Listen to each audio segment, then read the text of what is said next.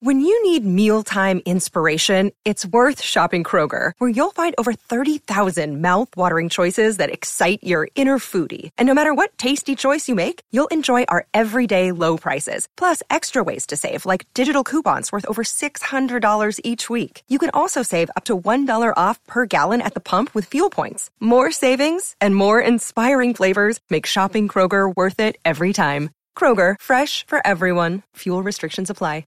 Another day is here, and you're ready for it. What to wear? Check. Breakfast, lunch, and dinner? Check. Planning for what's next and how to save for it? That's where Bank of America can help. For your financial to-dos, Bank of America has experts ready to help get you closer to your goals. Get started at one of our local financial centers or 24/7 in our mobile banking app. Find a location near you at bankofamerica.com/talktous. What would you like the power to do?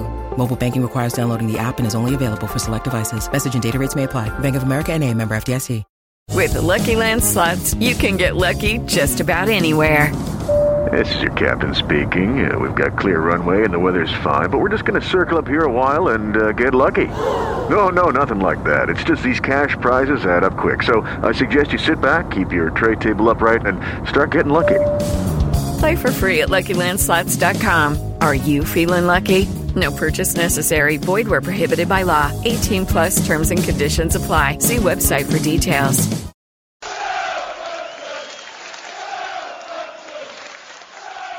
I'm Frank Benali. This is Klaus Lundekvam. I'm Matt Letitia. Dean Hammond's here. And you're listening to In That Number. Here is Letitia. Number! There's the reply. Marion Bahars. History made.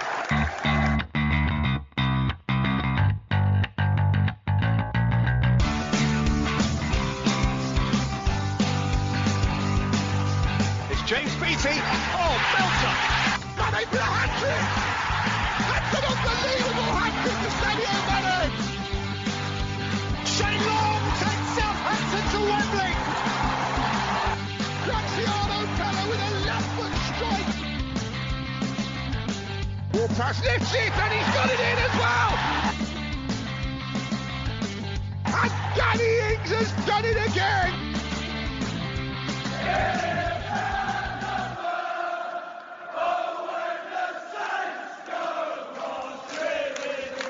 Thanks for checking out In That Number with me, Kevin, the Moscow Mush Milverton, and Ray Hunt. Find me on Twitter at Moscow Mush, and my co-host Ray Hunt at RayHunt84. Follow the show at Number Podcast on Twitter, In That Number Podcast on Instagram and Facebook. If you've got any questions for the show, if you can be bothered, send us an email to inthatnumberpodcast@gmail.com. Leave us a 5-star review on iTunes or wherever it is you get your podcasts. Share, subscribe, and give us good vibes. Let's go. Welcome to another episode of In That Number, a jam-packed one today. This is episode 169. 169, okay. Thanks, Kevin. Today, 2 games to go through. We got Wednesday's trip to Bournemouth. Relief was we finally picked up a win and a clean sheet. How that has helped Ralph. And Sunday's home draw with Arsenal, an expected loss. But credit to Ralph and all the coaching staff. He's had to deal with injuries, mounting pressure he's under. He's come up trumps, and we're as happy as pigs in shit. Need to enjoy this while it lasts, though, don't we? Because it might not last for long. Joining me today to celebrate, we have the Moscow Mush, Kevin Milverton and Tim Bazant. Firstly, Kevin, who is sitting right next to me. I'm touching him, actually, right now. Glad to have you back, Kevin. It's an honour to be chatting in person. Oh, thanks. I'm touched, quite literally. Yeah, good to be here. It was a long journey, but finally here. Yeah, how was the flight and everything? Yeah, it was tiring, but yeah. Helsinki's nice this time of year. Yes, I need to go to Helsinki. It was one of those ones that I wanted to go to. I've been to Finland, but never Helsinki. But yeah. And Tim, how are you this week? Doing really well. Honestly, the Saints results, the last 3 games, have genuinely cheered me up. For very strenuous when it comes to packing up, moving, selling a house, trying to close a job, start a new one, and do it all in the space of a month. Have you got a new place to live yet? We are lucky that Chicago is home to both my wife and I, and so there is family all over the area. So whether it be in the city or close reaching suburbs to the far suburbs, and for us, as I start my new role, there just happened to be the town that one of my wife's family members lives in, and it will allow us to completely crash there for free as we sell the place and not have to spend a rent or have two mortgages at the same time. Perfect. Good stuff. Kevin, I'll come to you. I've asked you for the last few weeks about Ralph and about the situation that he's in and the club. And what this week has done for him, it's done him the world of good, right? And definitely changed for the better for him. Not under pressure anymore? I mean, he's always going to be under pressure, I think. But yeah, 4 points from those two games, crucial. And even the point against West Ham as well. Yeah, that's true. Yeah, so I think, we're on a bit of a roll. We're not on a losing streak anymore. I think, the more points we pick up, the less pressure there'll be on Ralph. And I think he's won himself definitely enough time to the end of the year anyway. Yeah, now we're looking at 3 undefeated. That's Southampton in Europa. Here we go again. Yes, if you would like to show your support to the show, then head to Buy Me a Coffee. That's buymeacoffee.com/in that number. You can also become an official member. Right, okay. So a win against Bournemouth, a clean sheet, by all means not a pretty win. And I said last week that I'd take a win. It doesn't matter how we take it. It doesn't have to be pretty. And that's exactly what we got, Kev. You got a clean sheet. And we did, yeah. It had the feel of the same sort of feel as that West Ham game for me, because we score and then we sit back, surrender the lead. But this one was more successful. we got a win and a clean sheet, yeah. And Tim, Arsenal, what a delight it turned out to be in the end. And I guess after the Bournemouth win, I was hoping we'd take some confidence and just go and give Arsenal a game and a match. And we definitely did that. Yeah, absolutely. From a top-down approach, seeing the last 3 games, if you saw at the beginning of the season and looked at the lineup, 3 games in 8 days, a result in all 3 of them, home against West Ham, who are currently in Europe right now playing away to Bournemouth, so midweek, so the travel wasn't extensive. Getting that chippy win, the 1-0 win, which is what was necessary, getting ourselves going. And if it wasn't pretty, it helped us out with confidence. And so it's just kind of a build on. And then playing Arsenal at home, 1-1 draw, once again, another result.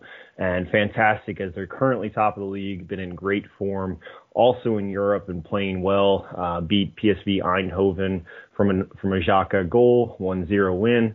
And all in all, like I said, if you feel like you could take a result from these 3 games, I feel confident in our 15th place current matchup in the table. And right now, things are much better on a personal and overall with the team level. Yes, that's the perfect way to do it. Right, guys, ITN news. Not a lot to go through, but we have to clean up a little bit.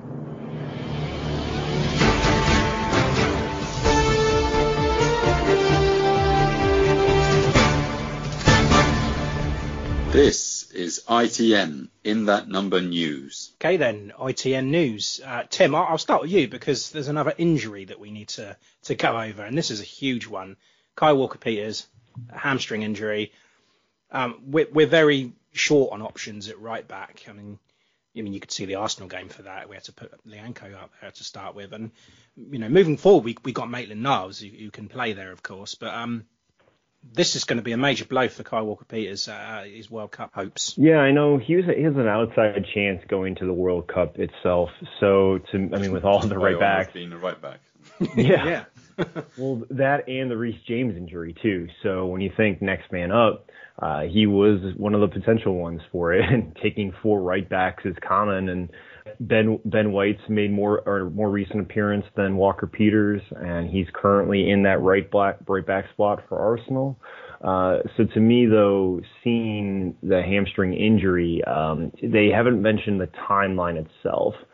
So whether it might be a grade 1 or a grade 2, but I don't think it's a grade 3 where it says, that can last up between 2 and 3 months. So to me, I don't think he'll come back even before the World Cup break, which is in about 3 weeks now. That'll extend to 4 weeks. He'll get back into a recovery, be back for 100% going into the December fixtures right after Boxing Day. Ralph, he commented on the injury. He said we will see how long he is out. He said there's a lot of blood and there's a tendon involved. We don't know it yet, but it was a long step that he made to the ball, and he tried to make the save. That was the moment when the injury came. So it was a block. He was like lunging and, just an instant. So when you have a hamstring injury that involves the tendon itself, the tendon requires significantly more blood flow for the recovery process. So that to me screams that it is a grade 2 tear. So they're going to have slight tears within the muscle, tendon issues that are going to need for further recovery. Look for that static therapy if you've ever taken a look at and seen what looks like an EKG machine just on the muscle itself, where it's going to stimulate and try to push blood flow for the recovery. You're talking about tendon. I don't expect him until back for after the World Cup then. Shit. Oh, good job. We've got a nice backup right back, isn't it? Kevin, technically this isn't our news, but I'm going to ask your opinion on it anyway, because it's something that came up my flagpole. Steven Gerrard, he's out of a job at Villa, right? How did we lose to Villa, by the way? How did that happen? It's just, And Pochettino, bookies' favourite to replace him. What do you make of that? That's a 10 out for the books, isn't it? I mean, I think that a lot of Saints fans are pushing Ralph out and Poch in. I was one of them. Even now? Yeah, of course.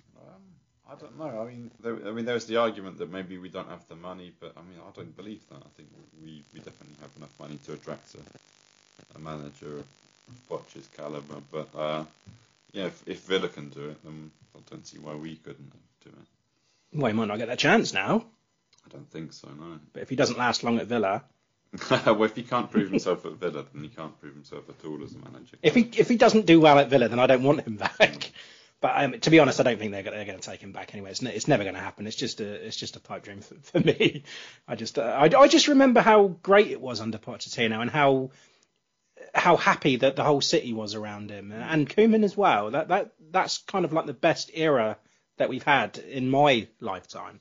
Yeah, I mean, I would maybe include that as an extension of Adkins's tenure as manager, because we were flying high. Oh, League One and the Championship, but then he brought us into the Premier League. We were just about keeping our head above water, and I was absolutely fuming when he was sacked.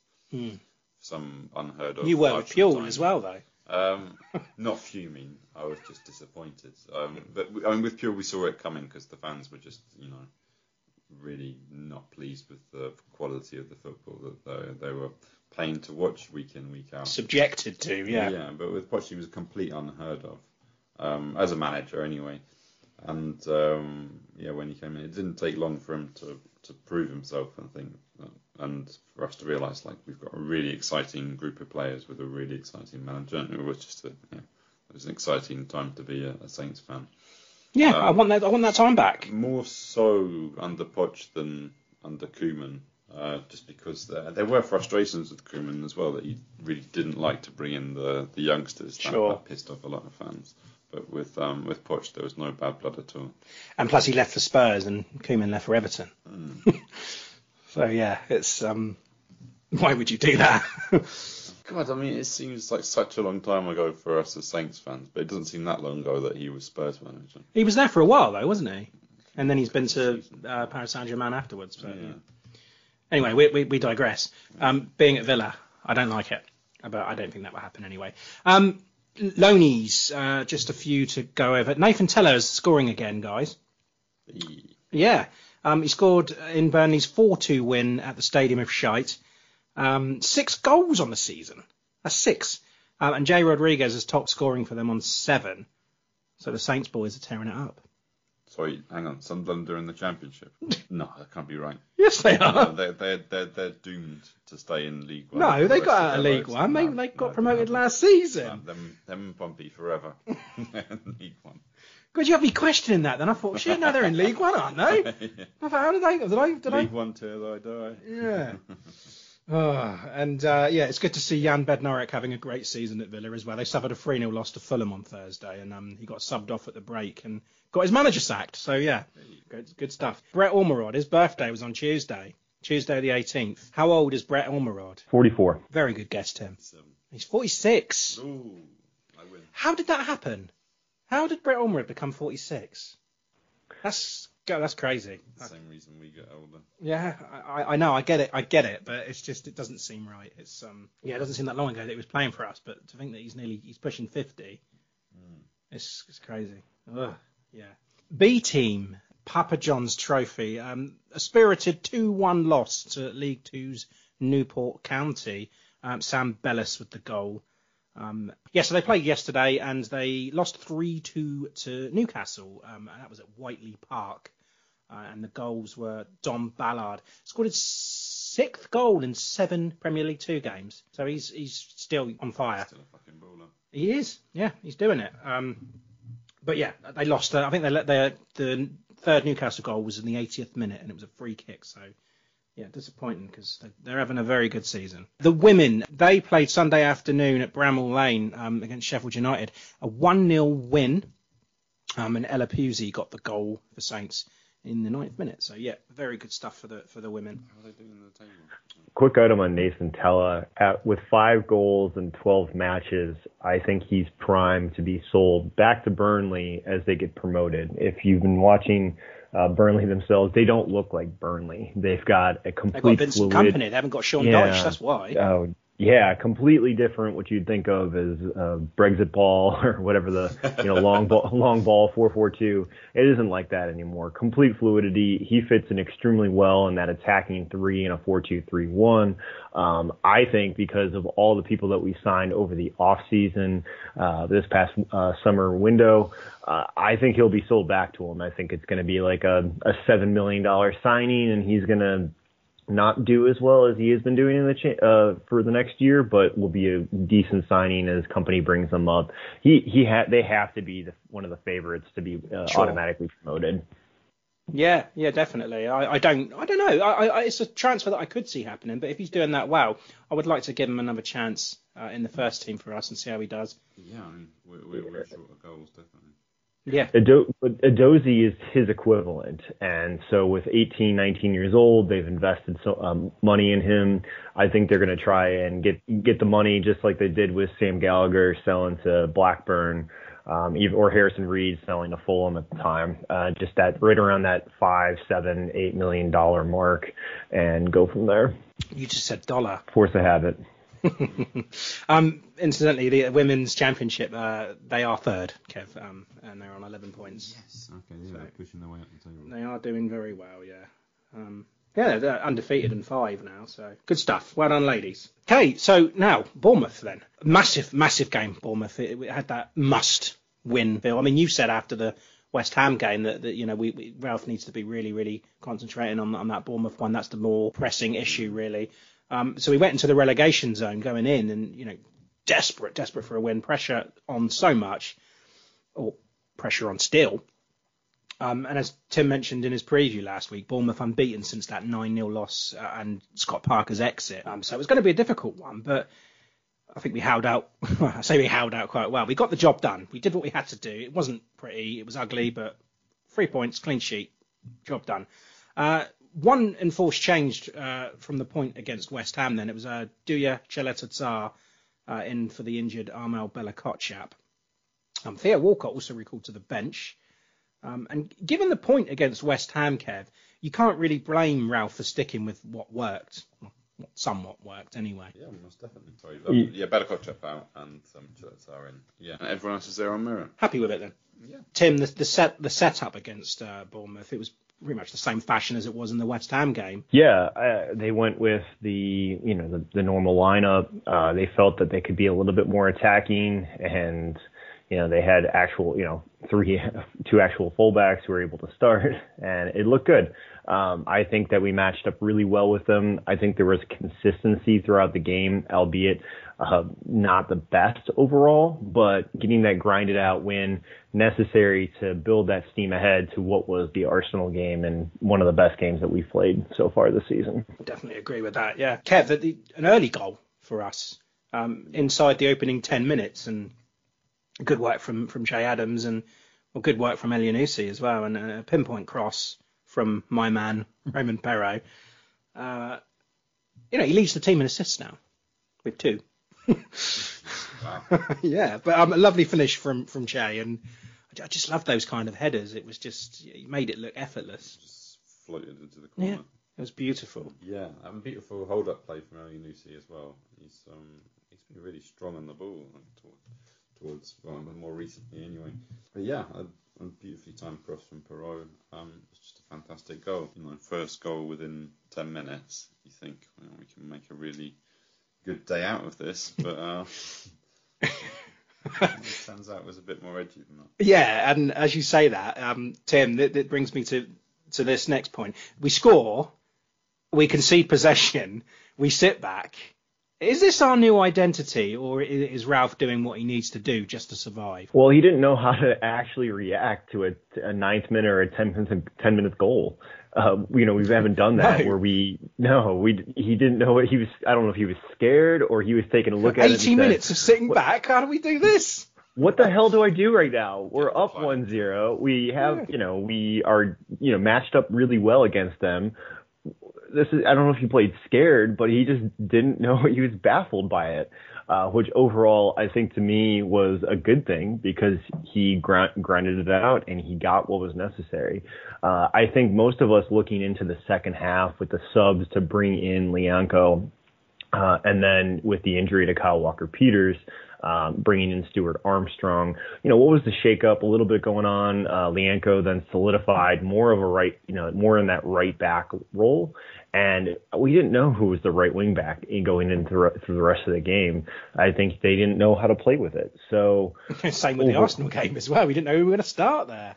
Yeah, but that actually worked out really well. And that we'll go into the Arsenal game in a bit. But to me, this was what was necessary, getting ourselves going, getting ourselves started. Momentum is actually a huge thing, and I'm just happy that we were able to get some kind of result. And overall, you take a 1-0 win, you walk away, and unfortunately you lost Kyle Walker-Peters with an injury, which you don't want to happen, but take it, run with it, and go from there. Yeah, and Kev, on this back to the wall defending that I seem to have so many problems with, Ralph's insisted that it's necessary. I mean, he said that Real Madrid did it last year when they won the Champions League, so why shouldn't we? We're not Real Madrid. This really had the feel of a Champions League final at Dean Court. It's really got the feel of a Champions League final. Yeah, all 12,000 of them all singing loud and proud. Yeah, but this is what I'm getting at, Tim. Is this what our new identity is now? Because the pressing doesn't seem to happen. It seems like that Ralph wants to go out, get an early goal, and then just get men behind the ball. And in doing that, it kind of opens up the midfield. Because we saw that against West Ham. We saw Declan Rice a lot of time. We saw it again in the Bournemouth game, and we definitely saw it with Odegaard and Granit Xhaka. It just seems like that. He's not pressing as much. He's getting men behind the ball and, getting that early goal and then doing that. And if he's saying that, if Real Madrid can do it, then why can't we? Yeah, I thought it was funny that he compared ourselves to Real Madrid, but I think we're not Ralph in this situation. But you think, is this our new identity? 3 games in 8 days. I felt that he was maybe more conservative, trying to prevent what is the injury, knowing that he might not rotate going into the Arsenal game. And ultimately, Walker-Peters went out with the injury, and I felt that while he might have had the same strategy with West Ham that he did with Bournemouth didn't have that creativity in their midfield or in that attacking presence, with only a couple chances that we can think of, including that Solanke hit that Bazunu put beautifully over the goal. So to me, I think he played the odds, and with West Ham, they were able to get that extra goal because of Declan Rice. but because it was Bournemouth, they didn't get that extra presence. So to me, I'm going to take that as I'm going to take that as with three games in 8 days, he played more of less pressing going on, specifically because of that lineup and what was a tough 3 games in a row because of the time frame. Yeah, and Kev, there wasn't really a lot of there were like half chances, weren't there? It wasn't really a testing out the goalkeeper sort of game, and I think there was a chance that Aribo had. He slid in and just missed out on it, but other than that, we didn't really have any real chances of note. No, I mean, but 9 shots throughout the game. Is it really? Yeah, 3 on target. Any of the 3 that were on goal. There was an altercation as well with Chris Metham and Ainsley Maitland-Niles, which made me laugh. David and Goliath. Yeah, Metham with his, it was a nasty late challenge on Maitland-Niles after the ball went out. I mean, he stands up to him and, all 5'10" of him against Metham's 6'3", and that was quite funny, but they both picked up bookings for that. Yeah, I mean, he was right. I mean, it wasn't the first time that he'd lunged him like that. And, just decided to kick off. I'm not surprised he reacted like that, to be honest. Yellow card each. It's fine. Seems fair. Yeah. Overall, though, Tim, a pleasing first half, because both teams looked like they had goals in them, and both teams looked quite vulnerable against the attack as well. So it looked quite open. Yeah, they matched up well, whether it was necessarily the best matchups and the best creativity going forward. I will take it. And I like Maitland-Niles getting chippy there. Ideally, you don't want him to get a yellow card, but he took it, he ran with it, and he stood up for the team. So thank you for having a fight as a lone player who might have just, kicked it in, but he's getting his chance at center mid, where that's what he wants to play at. I have a feeling he won't be playing there next week. You don't know. I mean, he might be. He's playing. Is it going to be Diallo or is it going to be Maitland-Niles? I don't know. I don't know what to think about. But I would like him in that right wing back slot if he could. I don't know if he's going to be that right back cover. That's what his traditional position has been. We'll take it, whatever it can be, though. Yeah, and Kev, I don't know if you got any of the half-time stats, but I wrote some down. 53% possession at halftime. Not bad. 3 shots to their 6. This is at the halftime, obviously. And 2 of ours on target to their 1. But our passing was so much better than it has been in recent weeks. That's let us down. It was up to 85% at half, which is great. I was pleased considering that we almost shared that possession, but it was almost as if we were playing with a little bit more confidence that we were the favourites. And yeah, it seemed to work. Yeah. I mean, I don't think Bournemouth really offered too much in terms of an attack. Some wild shots. Well, yeah, some very wild shots. I mean, 9 of them in the second half, but only 1 on target. So yeah, really limited them quite well. I mean, I'm always fearful when we sit back like we have been doing the last few weeks, because you know that something's going to crack. But they held out and. Yeah, fair play. There was a free header just after the break that I can't remember who it was. Was it Agatha Christie? I don't know. What's his name? Ryan Christie. Yeah. And yeah, old problems resurfacing again, because on another day that was 1-1. It was just a clear header from a corner. I think it was Sinisi, wasn't it, Tim? Yes, indeed it was. Tim, what do you think that Ralph says at half-time? Because it's not working. It's like it still struggles with his in-game management for me. And he's just too conservative because he's just allowing this pressure and seems skittish in his approach. I don't know. What do you think he says? Well, I'm going to put my grumpy Austrian hat on. Oh, and please do. Thanks, and he's like, just get in there, kick some ass, and just keep doing it. Whether or not that's actually what is truly necessary, that you get the hype, the traditional movement, and know that everybody's got the fight in them. Everybody's buying in for the team, whether or not it's Ralph's motivation, which I don't think it is. I think it's the team, and I think they do work together pretty well.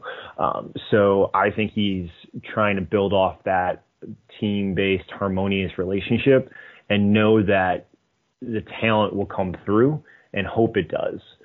because he believes in the team. He does believe that they're generally have the talent, and they can make it work, and they can ultimately hold on for the goal or hold on for the win and push forward onto the next week or the next game. Yeah, and it was pretty much all Bournemouth then, wasn't it? And O'Neill changed things up and to push for that breakthrough. Christie comes off, Stanislas comes on, and Ralph decides to respond by taking Aribo off and bringing Lianco on. So shoring things up a little bit there, Kev. But there was something that I want to talk to you about. The penalty claim for Bournemouth. Salisu, handball. It certainly looked like one to me.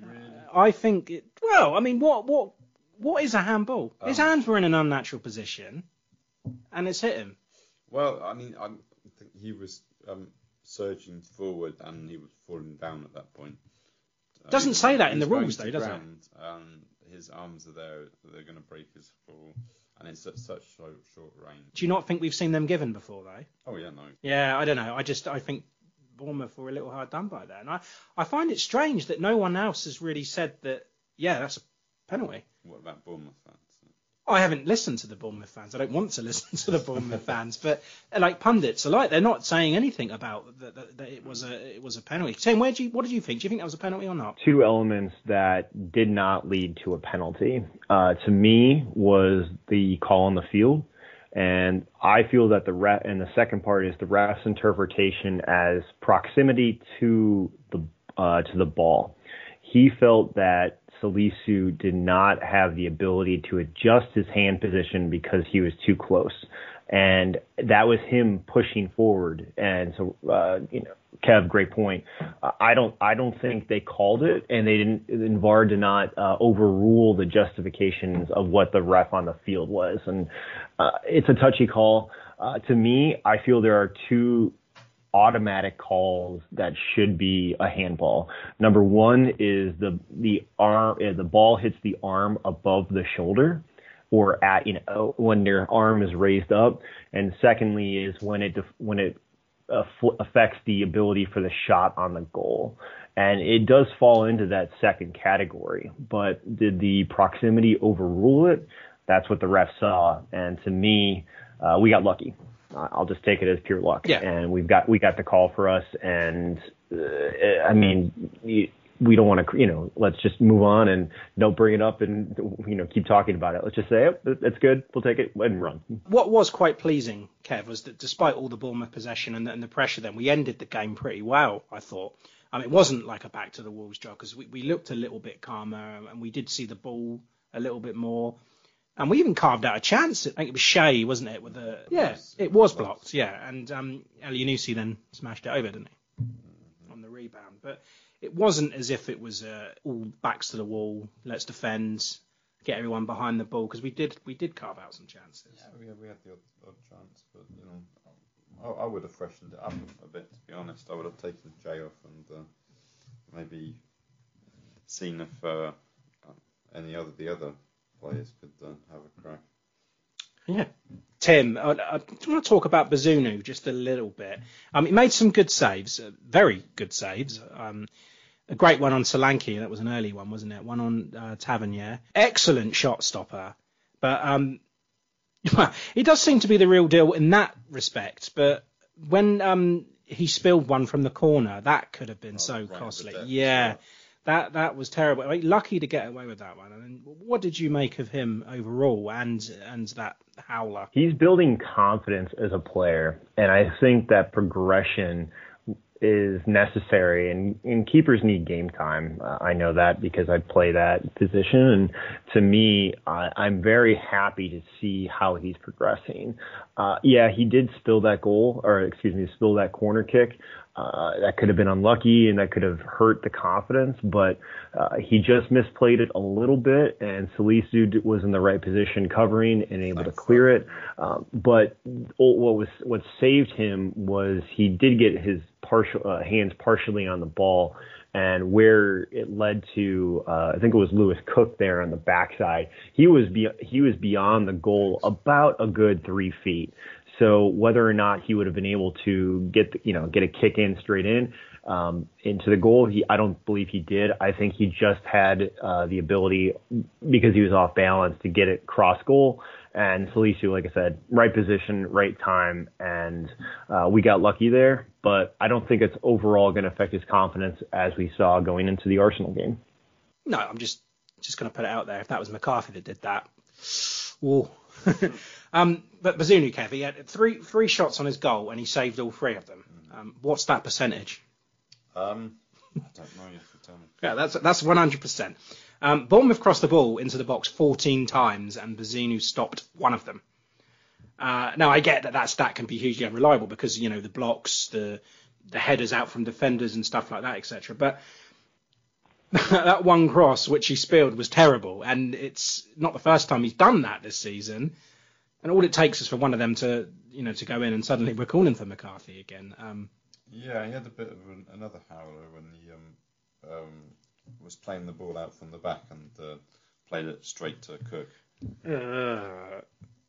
I just think it's his crossing that he needs to do. Are we going to have to start calling him the vampire because he's scared of crosses?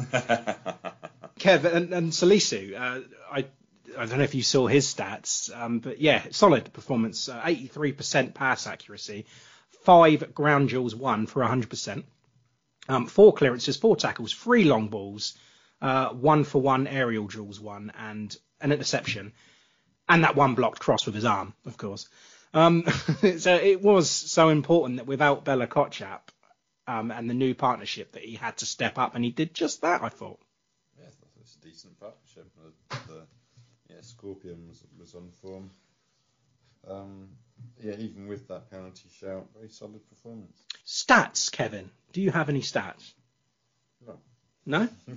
I mean, just the regular shots we talked about, 15 to 9, their favour. By full time, they'd switched the possession to 53% in their favour. Oh, the LXG. It's 1.06, and we had 1.26. So that's a huge difference. Yeah, that's about right, I suppose. A win, 3 points, clean sheet. First one since the 16th of April. Out of the relegation zone, little bit of relief. But, I mean, how weird that, we pick up our first clean sheet without arguably our best player, and that's Bella Kotchap. That's very true. It's just a coincidence, really. Yeah, it's got to be, right? It has to be. Yeah, I mean, is this the worst team we've played so far this season? Leicester? Wolves? I mean, Leeds were quite bad when we played them as well. Yeah. Everton were pretty shit as well. Villa was shocking. We played a lot. Yeah, we played a lot of shit teams and we're still down there. So I mean, Bournemouth were just a bad team on good form, in my opinion. But, managed to put a dent in their armour. Yeah, indeed. Man of the match then. First clean sheet of the season going to Bazunu. Whether or not he did spill the ball there, had issues with his crosses, but his confidence led to an opportunity that he didn't have all season long, and that is a clean sheet.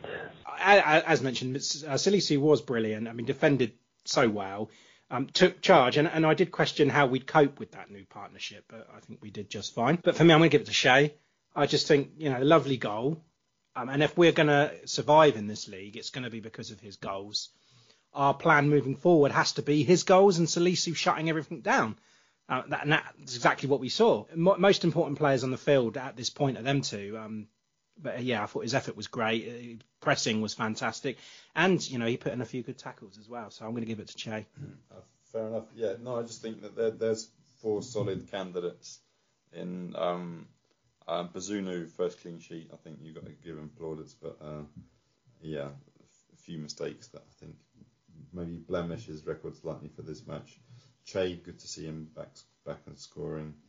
I thought Perot was rather good. Excellent cross for that goal. But I'm going to give it to Salisu. Somebody's got to give it to him, right? Oh, yeah, okay. I mentioned I him. want it to be that man. Yeah. Okay. Right then, Arsenal then, going in with that injury crisis at the back. No KWP. AMN couldn't play against his parent club. ABK dislocated shoulder. Obviously, with Tino long-term absentee, so Ralph had to make 3 changes. Lianco comes in for KWP, Diallo in for Maitland-Niles, and Ralph did all he could there, right? No complaints. What about Lariat? Play him in at left back. Play him at right back. Well, No. Squeeze them in. I don't know. No complaints for me anyway. And you know, changing things up there because you had the match-winning hero Che Adams. He was replaced by Stuart Armstrong, and putting Adam Armstrong up top. What did you make of that apart from Larios? Because Adams wasn't quite fit enough for the start, but he just said he wasn't worth the risk. But yeah, I think he had the full 90 minutes on Wednesday, so resting him, I can understand that. But that leaves us without a striker. Well, you got Adam Armstrong. He was playing up. My point still stands. Yeah, not a striker.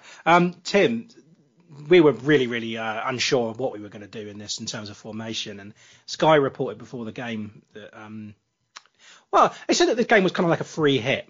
They said it because Bournemouth was the must-win, which we did. This was an unexpected loss, so we could go out there and give them everything. And with our, unpredictability, who knows? Could pose to be dangerous. Plus, Man City, putting the pressure back on Arsenal, there was, and is huge expectation on Arsenal, and especially the expectant fan base. Yeah, so when looking into it, having 5 at the back was what my interpretation was. The starting lineup, though, listed for Peacock, said it was 5 at the back, and Elyounoussi as that right wing back. Expected. To me, you have 3 center backs in there, and Lianco is the most aggressive out of Salisu and DCC, it appears, from what we've seen from Chaleta Sarr. And I liked it. It was what we would needed in terms of hoping to solidify the lineup. Yeah, it was certainly a different one, that's for sure. But Kev, we had a pretty bad start, I thought. It wasn't looking too good because on the back foot straight away, and it looked like it was going to be a long afternoon. Jesus tested Bazunu early on, which turned out to be offside anyway, but still made a good save anyway. Saka, he had a cross that Gabriel just missed. That was scary. The warning signs were there straight away from the off, and all of that was inside 3 minutes. It was so much like the West Ham game again, where you're just giving them too much space, and especially in the middle of the park. Yeah, looking at the first 10 minutes of the game, we were getting peppered left and right. It did not look pretty for us. I did not know what to think about it outside of, wow, okay, well, we're playing the top team in the league, and here we go, expecting another loss. And when you say free hit, well, writing it off and hopefully building in what would be the lineup with KWP going to be out for some extended period of time, and hopefully get something out of the game, which we did. But then they scored. Xhaka. It was coming. You could see that. It was a good cross from I think it was Ben White, wasn't it, who put the cross in, and managed to pick out the only free Arsenal player in the box. Yeah, doesn't Perot get beaten there quite? Yeah, I think you were quite critical of Perot. Actually, when it happened, you were watching it at the airport, weren't you? And you said that Perot looks bad. I don't know if it was your exact words, but and then when you just watched the highlights back again, you said that Perot was beaten too easily there. Yeah, I don't know who it was. Just sort of shanked him there. It's Ben White. Ben White, yeah, and then gets that cross off. 10 minutes in. Yeah. Yeah, and it was a fucking good hit from Shaka Khan. But yeah, I don't know. I thought it was just going to be a shit show from then on, but turned out to be a bit of a damp squib. Well, yeah. It survived it. Indeed, yeah. And changed things up. We started to see more of the ball then. But there's always that worry that whenever Arsenal had the ball, and they got into those dangerous areas, they looked threatening every single time. And it was, I still thought, this is going to be 3-4. The way that Arsenal was started and the way that we are, it's not going to be pretty. And it took us, Tim, 30 minutes to get a touch in the Arsenal box, which is bad, right? And then, but once we did, the corners kept coming, and we were doing more than hanging in there at that point because we weathered that storm. And actually, did you know that from the 30th to the 38th minute, we had 93% possession, which is excellent, right? Yeah, it was. But again, we weren't testing Ramsdale enough. But it was so much better than just dropping off. It's it's progress. So if we had 93% possession between the 30th and 38th minute, that's when we probably had 4 corner kicks in a row. Basically within a few minutes span. So that's why I tacked up, and any of the dead ball time is still considered our possession.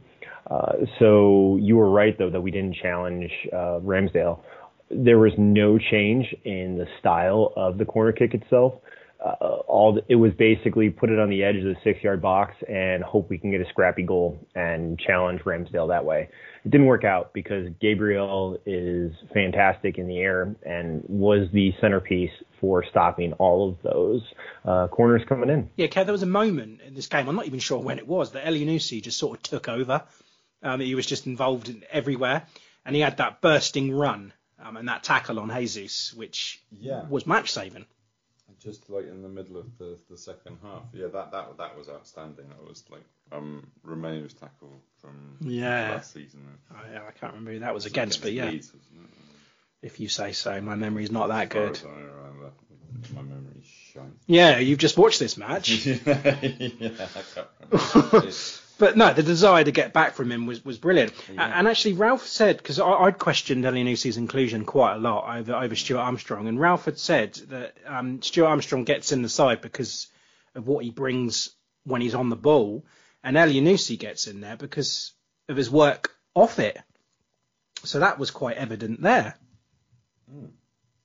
It's a good combination. But yeah, I mean, that block on GC, he was one-on-one with Bazunu, and I didn't fancy our chances against him. And it doesn't take long for us to get a goal in after that. So as we built into the second half, I think we felt that solidity, that we solidified where we are at and created what was a 50-50 game going into it. I don't know if there was any true second half adjustments that they made, but I felt that there was two games. It was the first 10 minutes where we looked completely overwhelmed and let in that first goal, but then we settled in and created what was a good fight. And I think the second half was truly a 50-50 game, leading to the counterattack goal. Yeah, I think so. The second half performance was excellent. No complaints whatsoever. It seems weird me not complaining about anything, but yeah, and the goal, the Stuart Armstrong goal, it was again brilliant from Elyounoussi. But it was the build-up, not all Elyounoussi, of course. But yeah, when he had the ball, held it up quite well. Great little run, well-timed pass, and then Stu slotted it home. No, it's worked out like just completely from the back. Bazunu playing it out quickly to Salisu on the left, and he absolutely launches the ball down the left flank. I thought that was a lovely ball, and Aribo just steps over to leave it for Perron. Yeah, it just left us looking like prime Real Madrid. We're comparing ourselves to Real Madrid now, yeah. But, just what a result, though. You could see the relief when the whistle went there. All the players were just like, come on. And it was great. And there was some great individual performances. And Lianco was great. And from how we started to how we finished, I don't know, Tim, but this draw kind of feels like a win. It has that feel that, yeah, we can celebrate this. And it's not often that you celebrate quite like we do with a 1-1. And when you think of it, not many teams have taken points from Arsenal. It's rarer than an ungroped ass at the BBC in the 1970s. Any result against a top 6 team is a win for us. So we should be considering that for, like I said, all top 6. And this was the second time they dropped points outside of a Manchester United loss. It was their first draw of the season. I'll take it. I'll run with it and say great job, because 3 games in 8 days is tough, regardless of whoever the opponents are. Excellent second half performance, especially. Kev, do you have any stats? No. Yep. It's just the usual shot. We had 10 shots to their 12, 41% possession to their 59. Of the shots, both had 3 on target. And the XG was surprisingly low, 0.67 for us and 0.81 for Arsenal. I would have thought Arsenal would have got 0.81 in the first bloody 3 minutes, but yeah, it's Again, that surprises me. Another thing, right? 4 corners for Arsenal, and we didn't concede again. This is some sort of record, isn't it? When was the last time we conceded from a corner? I'm sure it can't be that long ago. Yeah, I'm sure it can't be that long ago. Kev, summarise. Good result. The man of very few words. A great result, I think. Come on, we should be celebrating more. Yeah, I mean, it seemed lost after Xhaka scored, but yeah, the expected collapse didn't happen, and we seemed to grow stronger as the game went on. Really good team goal. Yeah, not just a scrappy little number, but yeah, nice, tidy little goal. So like you said, some great individual performances. Yeah, I never nearly said a clean sheet for Bazunu. I mean, letting in just 1 goal against Arsenal, that counts as a clean sheet, right? Might as well. Yeah, he's certainly getting his save percentage up there. Yeah, Trossard and Salisu looked like a decent pair at centre back. Yeah, I did think Shalet was a bit handsy. Could have given a penalty away. I know Jesus took a dive, but he does looks like he's got a penalty in him, and that could be a bit of a worry moving forward. Yeah, but I mean, so does Salisu and Lianco at the best. Oh God, yeah. God, when they play him at the back, all 3 together, Christ, how many penalties? Didn't he have an overhead clearance? Oh, Lianco? Yeah. Stumbled on the back of his feet. He had a little bit of skill in that Bournemouth game as well. He did a little Cruyff turn. Went all over social media as well, which is great. I mean, he is Brazilian after all. Yeah. He's brilliant. But yeah, Tim, what a season so far, eh? It's up and down more often than a pair of kangaroos in the mating season. Yeah, to me, I find these last 3 games a relief. I felt that we were able to build in something going forward after what was 4 losses. 4 losses in a row are terrible, especially against when you lose to Villa, who Gerrard played terribly, and you could see that they were held back with their win this past weekend. Man of the match, Kev. This is a bit of an easier one for me. I think I'm going to give it to Juicy Elyounoussi. Juicy Elyounoussi? Yeah, I mean, he plays a key part in that goal, getting the assist, and for that block on Jesus shows us that he can move full the ball, but also get back and defend. Better than Jesus. He's committed. Yeah, and I think he's justified Ralph keeping it in despite the criticism. The fans really had the knives out for him. Me included. Back, but yeah, he's proven us all wrong. Yeah, I second that. I'm going to give it to Elyounoussi. I think it's the first time I've ever given him man of the match, but I think he deserved it. I think the reason the game didn't go 2-0 was because of him, and the reason that it went 1-1 was because of him. So, yeah, amazing performance. And to my memory, I think that's his best performance in a Saints shirt, certainly in my opinion anyway. Tim, man of the match for you? Yeah, I got to give it to Elyounoussi. And I think that I've always felt that Elyounoussi, while you think of him as a winger or you think of him as an attacker, his defense is one of his strongest plays, and that's why I think that Ralph said at the end of the game, he's all over the place. We can put him anywhere, and the issues that we have seen with him are the lack of goal scoring prowess. So if you're putting him in a right wing back position or more of a defensive role, you saw him play his heart out. He did not stop, and that Jesus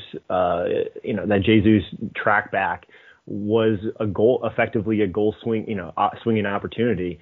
Lianco just wrapped up, and I'm surprised he didn't get a yellow card there, and Elyounoussi took it and ran with it. So props to him. Thank you for what you're able to progress, and the playoff to Armstrong was beautiful. It did not look like a goal that Southampton had. Normally it's a scrappy one. It might be just a simple kick within the 6 yard, or a lucky chance that Adams got like in the Bournemouth game. Prowsey free kick. Yeah, Prowsey free kick, which we haven't seen this season yet, but I don't think there was more than a couple opportunities. But congrats to him. Thank you for everything you've done, and hopefully it deflects any pressure off of you by the fans, and keep it up. Do you think we've got a solution here to our right back conundrum? I think that Lianco as a right back is great for what would be defense, for an Arsenal. Now we go against Crystal Palace. Well, what we saw was Perot progressing forward a ton, and that's why we saw Ben White beat him, because Perot was farther upfield than where he normally would have been, and we did not see Lianco really press forward unless there was nobody on that side of the field with that fourth or fifth minute crossover and him taking a shot from probably 30, 35 yards out. So is it going to be worth it? I think that it's the best solution we have. Whether or not it's the right one, I don't think there's any other option to me. And hopefully it gives the confidence and that we can do it again. And I expect the same for back four in the next game. I think Ralph had said that he felt more comfortable when Lianco was running through the centre than he was out on the right, especially with the ball. So I don't know if we will see him back out there, if I'm being honest. But we go to Crystal Palace anyway next Saturday, the 29th of October. Another game in October, very, very busy month.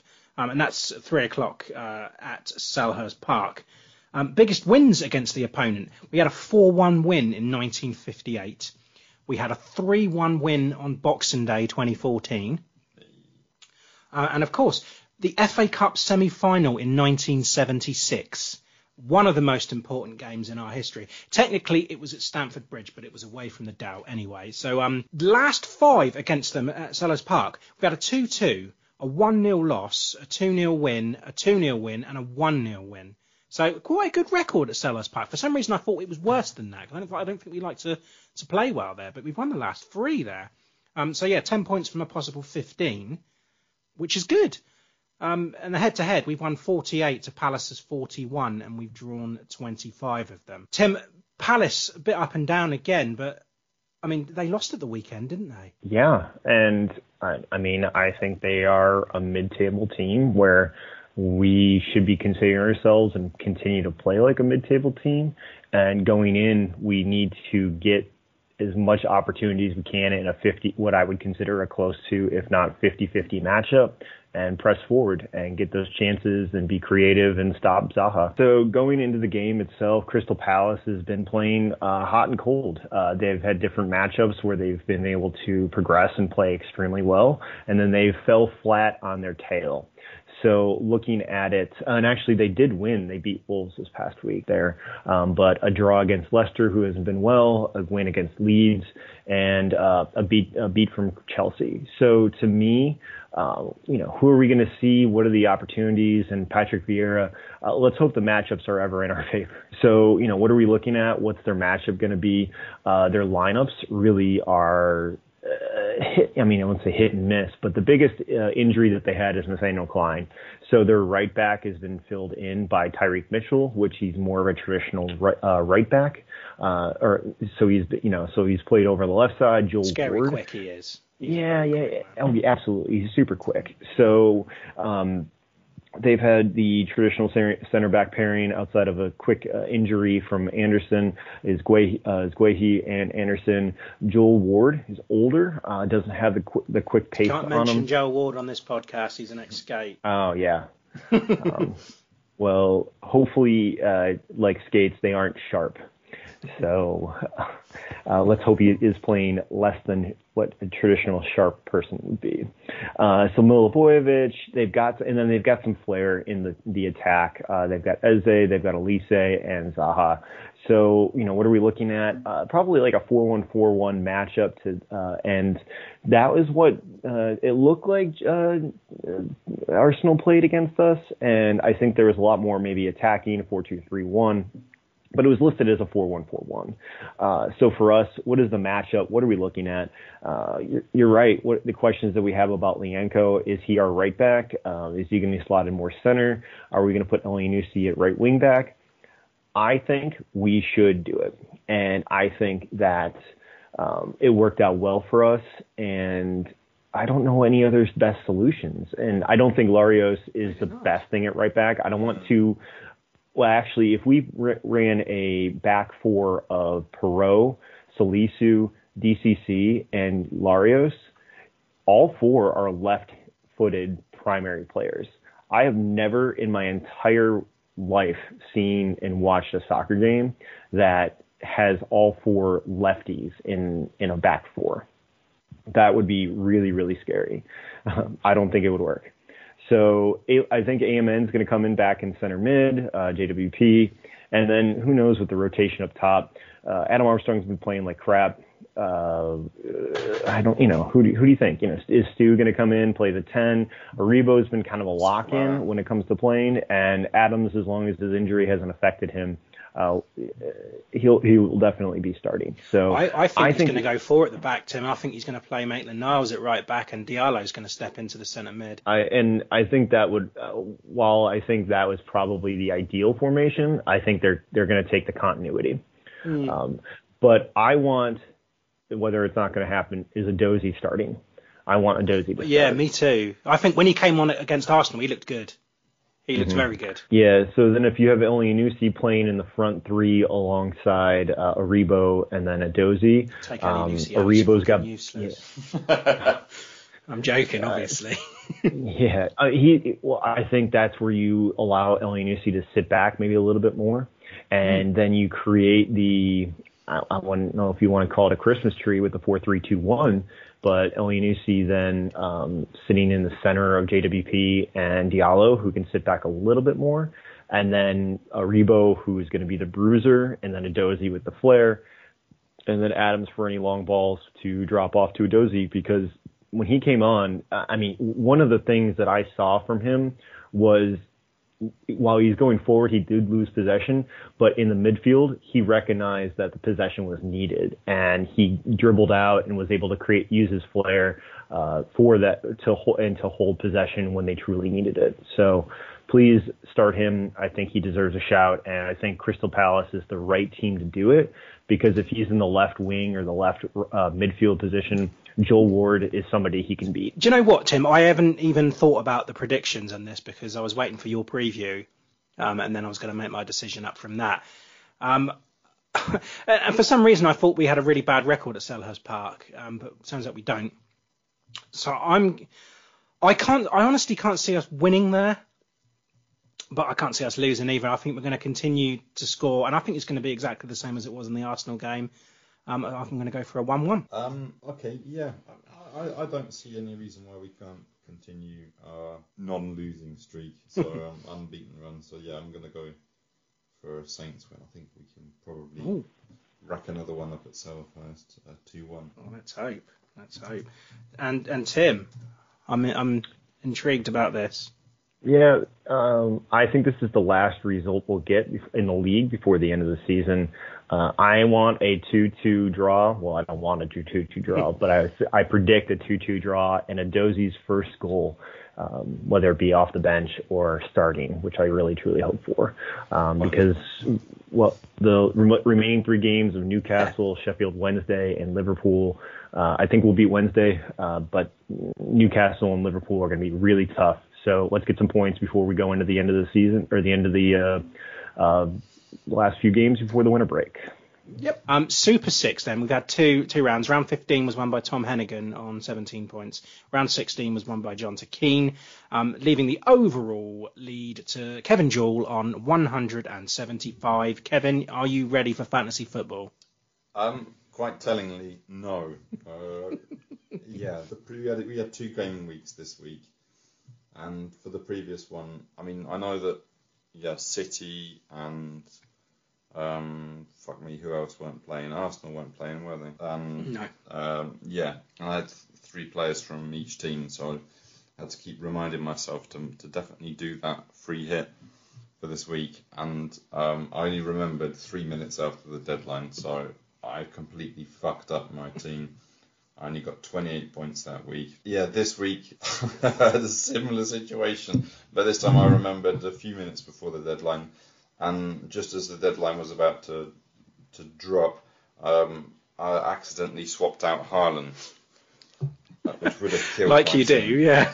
Managed to swap him back in, but didn't manage to give him back the captaincy on time, so I have Ben Mee as a captain, who scored fuck all.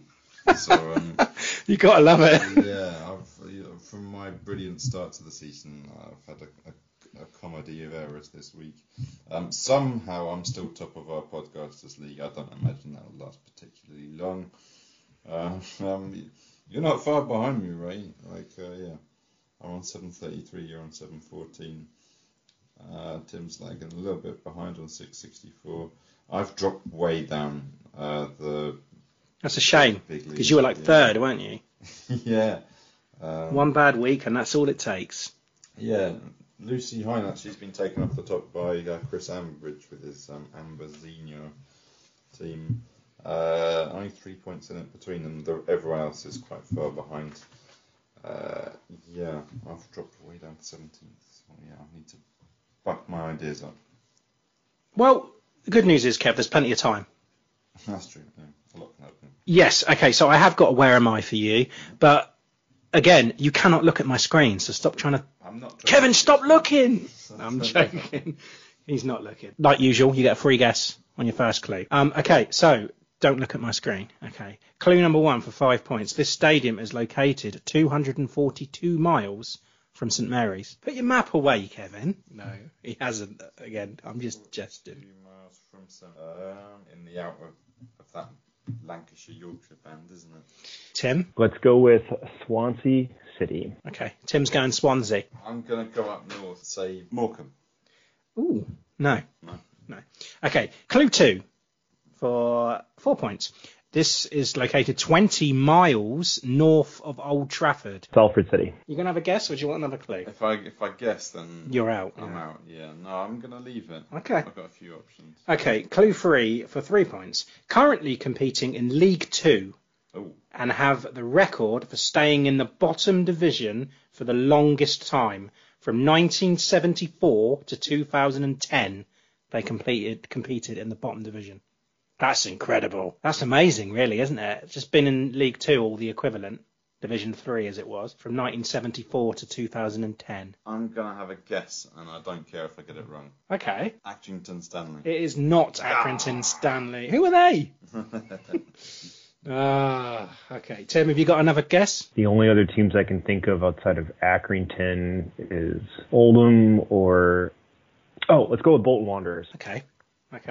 Clue 4 for 2 points, Kevin. You're not going to get these points, but I'm going to read them anyway.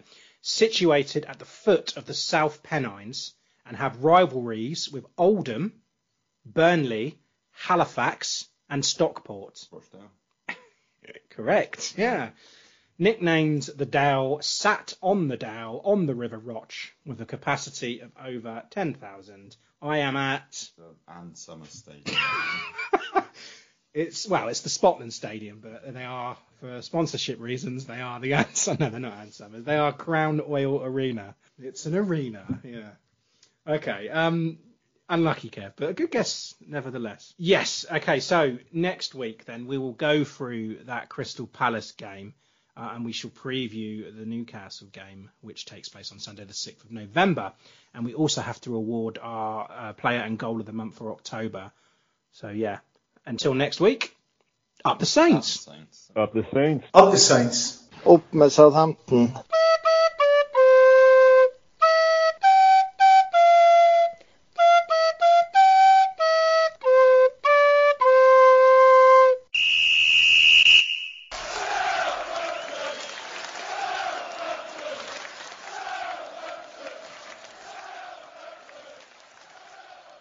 Sports Social Podcast Network.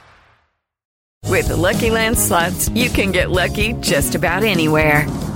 This is your captain speaking. We've got clear runway and the weather's fine, but we're just going to circle up here a while and get lucky. No, nothing like that. It's just these cash prizes add up quick. So I suggest you sit back, keep your tray table upright, and start getting lucky.